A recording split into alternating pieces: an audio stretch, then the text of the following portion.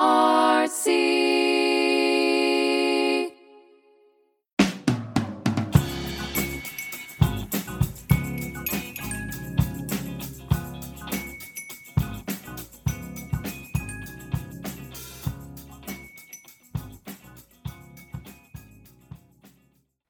to Feeding Frenzy, a podcast brought to you by the Breastfeeding Resource Center.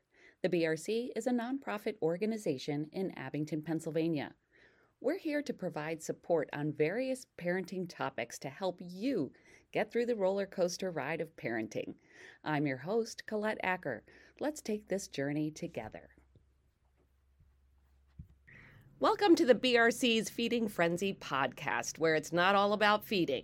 We cover various new parent topics, and today we'd like to welcome Louisa Brandenburger. Now, Louisa is one of our lactation consultants in our office, and 3 years ago, she became a certified holistic sleep coach. She teaches a monthly virtual class and has individual consultations also. She's here with us today so we can learn a little more about infant sleep. Welcome, Louisa. Thanks for being here. Thanks for having me. So, what got you interested in learning about infant sleep? I would probably say just through working with families. We always get the question is, how do I know my baby's getting enough? It's probably the number one question we get. And I think, honestly, number two is, when is my baby going to sleep? Yep. Like newborns. 2-day-old babies. When is my baby going to sleep? Well, we're exhausted. Yeah. Of course, that's a big question. And everyone asks, well, is your baby sleeping? And you're like, he's 6 days old. No. Like, yeah, but no.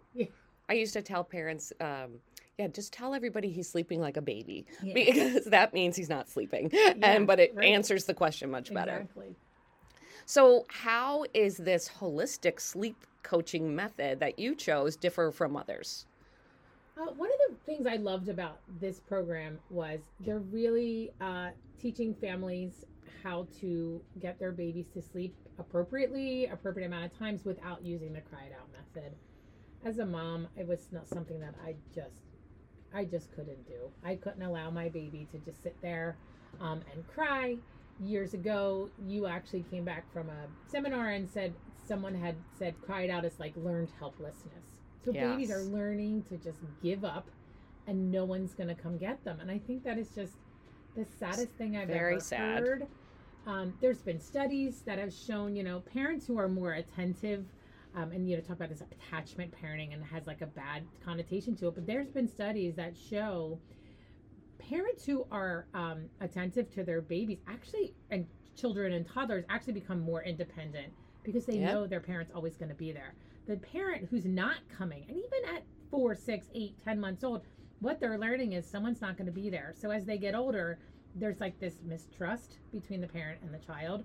And so they're like, oh, but are they going to be there? Because there's this inconsistency. Right.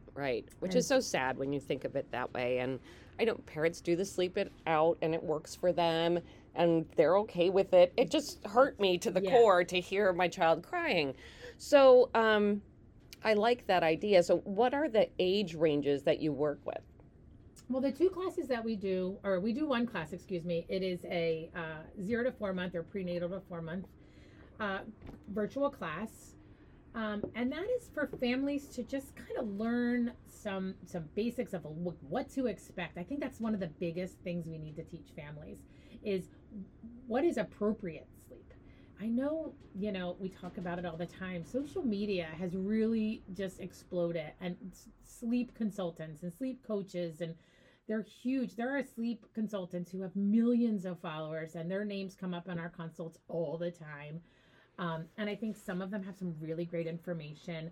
But I want to teach parents early on, like, here's some things that you can do to make sleep better now. And it's going to go on into when they get older. Right. To eliminate that need for them to be screaming later. So like what is one of the tricks you do in the early months? I think layering some sleep cues or just some simple things. People talk about, a bedtime routine, which is great, and having, we do a bath, we sing a song, we nurse, we go to sleep, and they're great.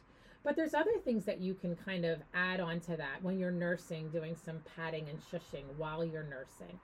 having, if you're into essential oils or even just like a lotion that has like a smell that you're putting on your baby, they start connecting, the patting and the shushing with sleep, and they're going to connect the smell with the sleep.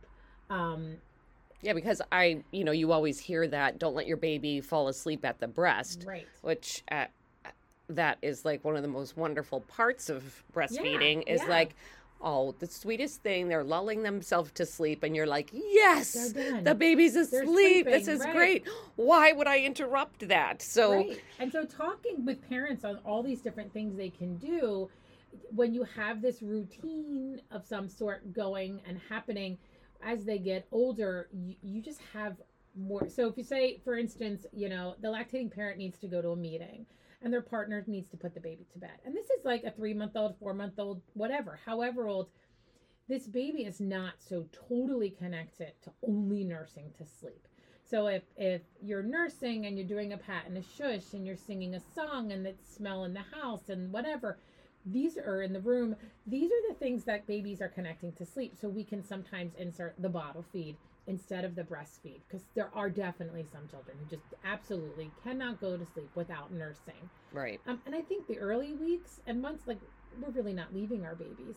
But having the ability, especially as they get older, we just start pulling those things away. So if you're nursing and patting and shushing, as they get older, you nurse and you pat and you pull away the shush. And so what happens is when they're being fed a bottle, someone can feed a bottle and pat them instead and or shush. Right. There's two things connected. It's not just oh my the one. gosh, I have to breastfeed to fall asleep. Right. That makes so much sense, just to have several different things that you turn to. And so what's the difference between the virtual class and maybe the need for an individual consultation? So the individual consultations are definitely more in-depth. The classes is a more just looking at some basics, what's appropriate sleep, some of these layering techniques, things, things that just can help a broad range. And that's where, again, going back to social media, people are on there and they're like, I can get your baby to sleep for 12 hours. Well, all babies are different. And so to just make that blanket statement, I think is just, I'm not cool with it, because I think we're getting parents, one, it's not appropriate for a baby to sleep for 12 hours. We talked, about one of the great things about the class that I took was about, they did a lot of research, and it's a lot of research based. And the one thing that has always stuck with me is, I don't remember exactly the research paper, but it was 86% of all babies, these are breast or bottle fed babies, are waking at least once a night between 6 and 12 months. Right. And I think telling a parent with a 5-week-old, 6-week-old, 7-week-old baby that this is normal, it's just less pressure on them, because they are on social media and they're scrolling and they're saying, your baby should sleep 12 hours. And I'm just like, well, no, they shouldn't. I don't sleep 12 hours. Right. I wish I could, but Me I don't. too. And so these individual consultations are, we have parents do like a 3 or 4 day sleep log. And so we're looking at when they're feeding, when they're sleeping, when they're napping. We're really digging in specifically to this baby. And this is typically 6 months and up. 4 to 6 months, I don't do a whole lot, because I think there's just other things happening developmentally with babies, and you're just fighting a fight that you can't win. Right. Sleep sometimes for some babies is really poor in those few months. And some of them can be sleeping very well at 2 to 3 months, and then at 4 months it all goes down. Right, exactly. And so I just try to support families who hit that, like, listen, these are some of the things you can do to get through this. And then, hey, we'll talk again when we get to 6 months. And so I would say 6 months to maybe 18 months is about where maybe a 2-year-old here and there, but usually the younger than 2 is what I'm doing one-on-one. It's very specific. Like I said, they're taking a log. We're looking at everything. We're looking at their diet, how they're being fed, either breast or bottle, what the bedtime routine is, how long it takes them to fall asleep. Like, we don't think of sleep latency as a concern, but if your baby, falls asleep like boom, that baby is probably going to wake up faster. Like, I remember when my kids were little, my mom would say, I kept the kids up really late, so they'll sleep late. I'm like, oh, Mom, it never works, but thank you. Like, she always thought that would help. And the studies have shown, or people who are putting their babies on a a schedule and saying like, well, it's 8:00, you got to go to bed. Right. And if they're not ready for bed, it's taking them 30, 40 minutes. And what are you doing as a parent? You're just like annoyed and frustrated because the child's not falling asleep. But just looking at that alone, we can really, and naps, I think so much. Yes, I've often hear you talk about the importance of the naps. Yeah, when we do these one-on-ones, when I've done them, I would say more than 50-60%, they're not great nappers, and their poor naps during the day is totally leading, which people I think do think opposite. Like, my baby doesn't sleep all day, so they'll sleep all night. It just doesn't work that way. It has a lot to do with some hormones and cortisol and all kinds of things that are going on in this baby, and they're like crashing at 7:30, and you're like, this is awesome. But then they're up at 9:00. Yeah, ready to go. That was a great nap. Thanks. Power nap. Yeah. And you're, as a parent, you're like, oh gosh, this is horrible.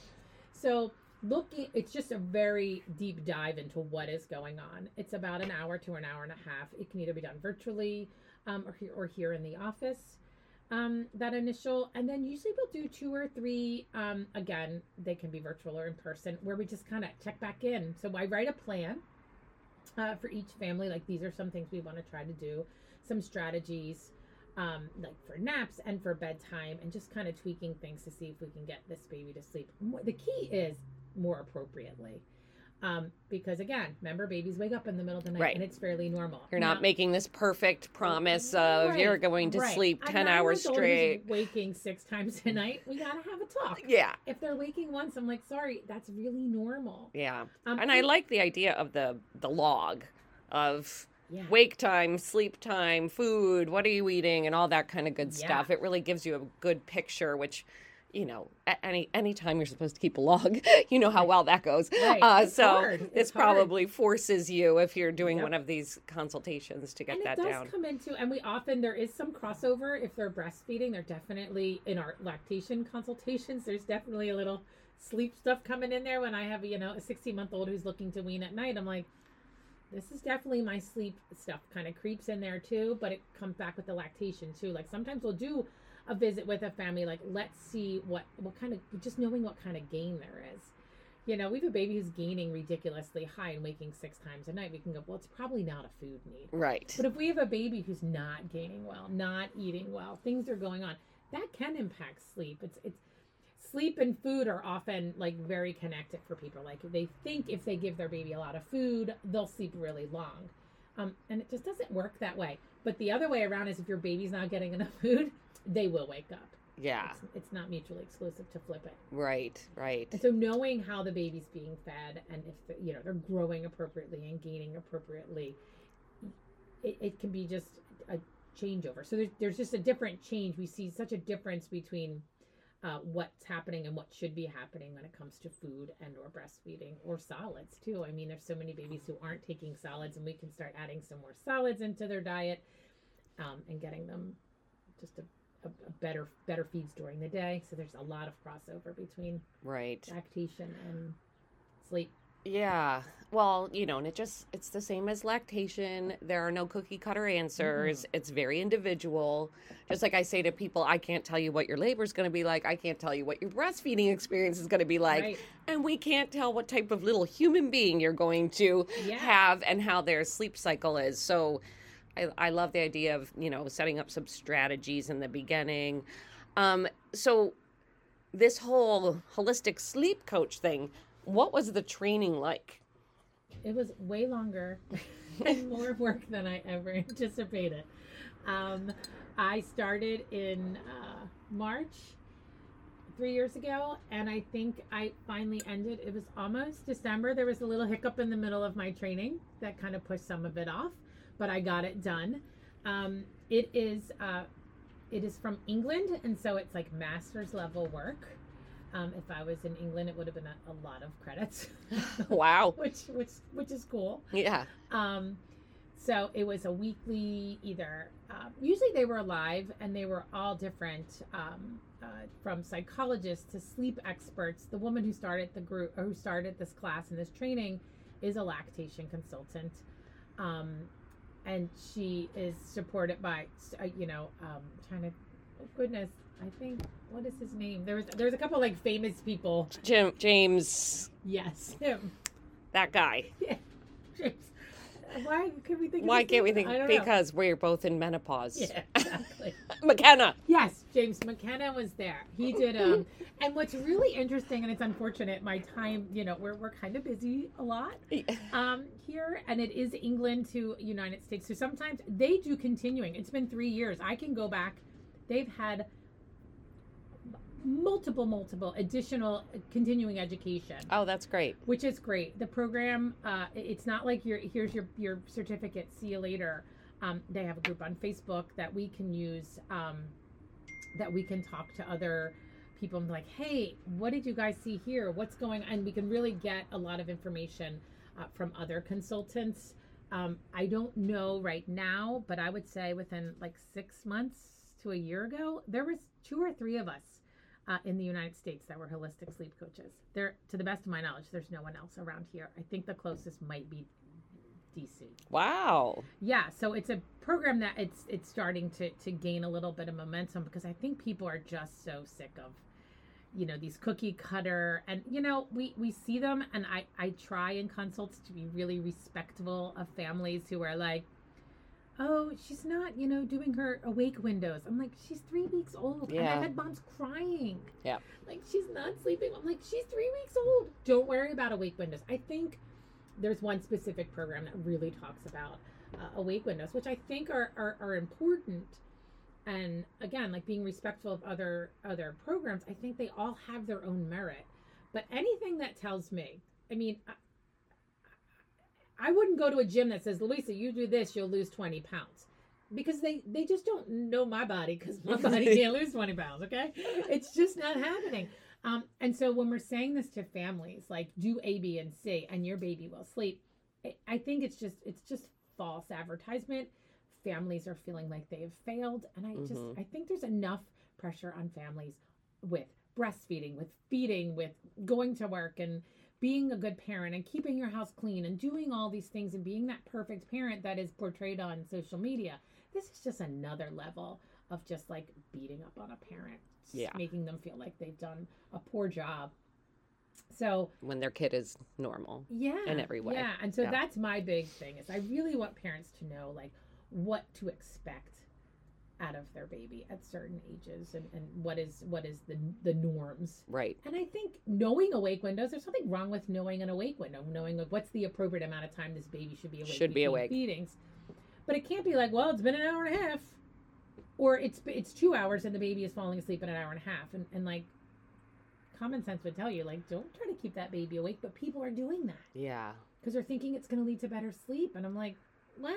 It just, and I my bad. line to families is there's only 2 periods in your life where you get to sleep when you want and eat when you want, and that's newborn and retirement. Yeah. And there's a lot of time in between where you're not allowed. Let them have it. Right. And it's just so overwhelming to a baby to be like, what I say a lot is babies aren't robots. I say that all the time to families. Like, they're not all the same. Some babies, I can look at my own children. My first, needed to be nursed to sleep every time. It was just the only way we would do it. He's going to be 25 next month. Doesn't nurse to sleep anymore. Right. He's fine. And then my last one was I could not nurse him and then put him in his crib asleep because he would wake right up. I had to take him, put him in his crib, and he would sit and talk to himself. And, as a toddler, he was playing with his little Lego guys. Now as an 18-year-old, he listens to music before he falls asleep. He's not that cuddle bug of a kid who's barely hugging me. He's 18. There's that problem too. But he's just half a hug. He's not the cuddly kid. And that's another thing we look at. We think swaddling a baby is the best way. I would go crazy if you swaddled me. And other people love, my husband and my daughter love their weighted blanket. Ugh. That sounds horrible to me. But we have to look at babies. And some babies are cuddle bugs and some babies are not. Yes. And some babies like to be touched and some babies don't like to be touched. And so when you say you should do X, Y, and Z to your baby, we have to look at the baby. Yep, absolutely. Not the book. It's telling you this. Well, that's awesome. Thanks so much for coming. The other thing is we'll have Louisa back one day because she's not only a certified holistic sleep coach, but also a tummy time certified, which goes along with lactation too. So that's it for today. Thanks for coming, Louisa. Thank you. This is Colette, and thanks for listening to Feeding Frenzy. Thanks for listening to the Feeding Frenzy. The BRC is a nonprofit organization committed to providing expert clinical and educational breastfeeding services. Find out more about us at breastfeedingresourcecenter.org.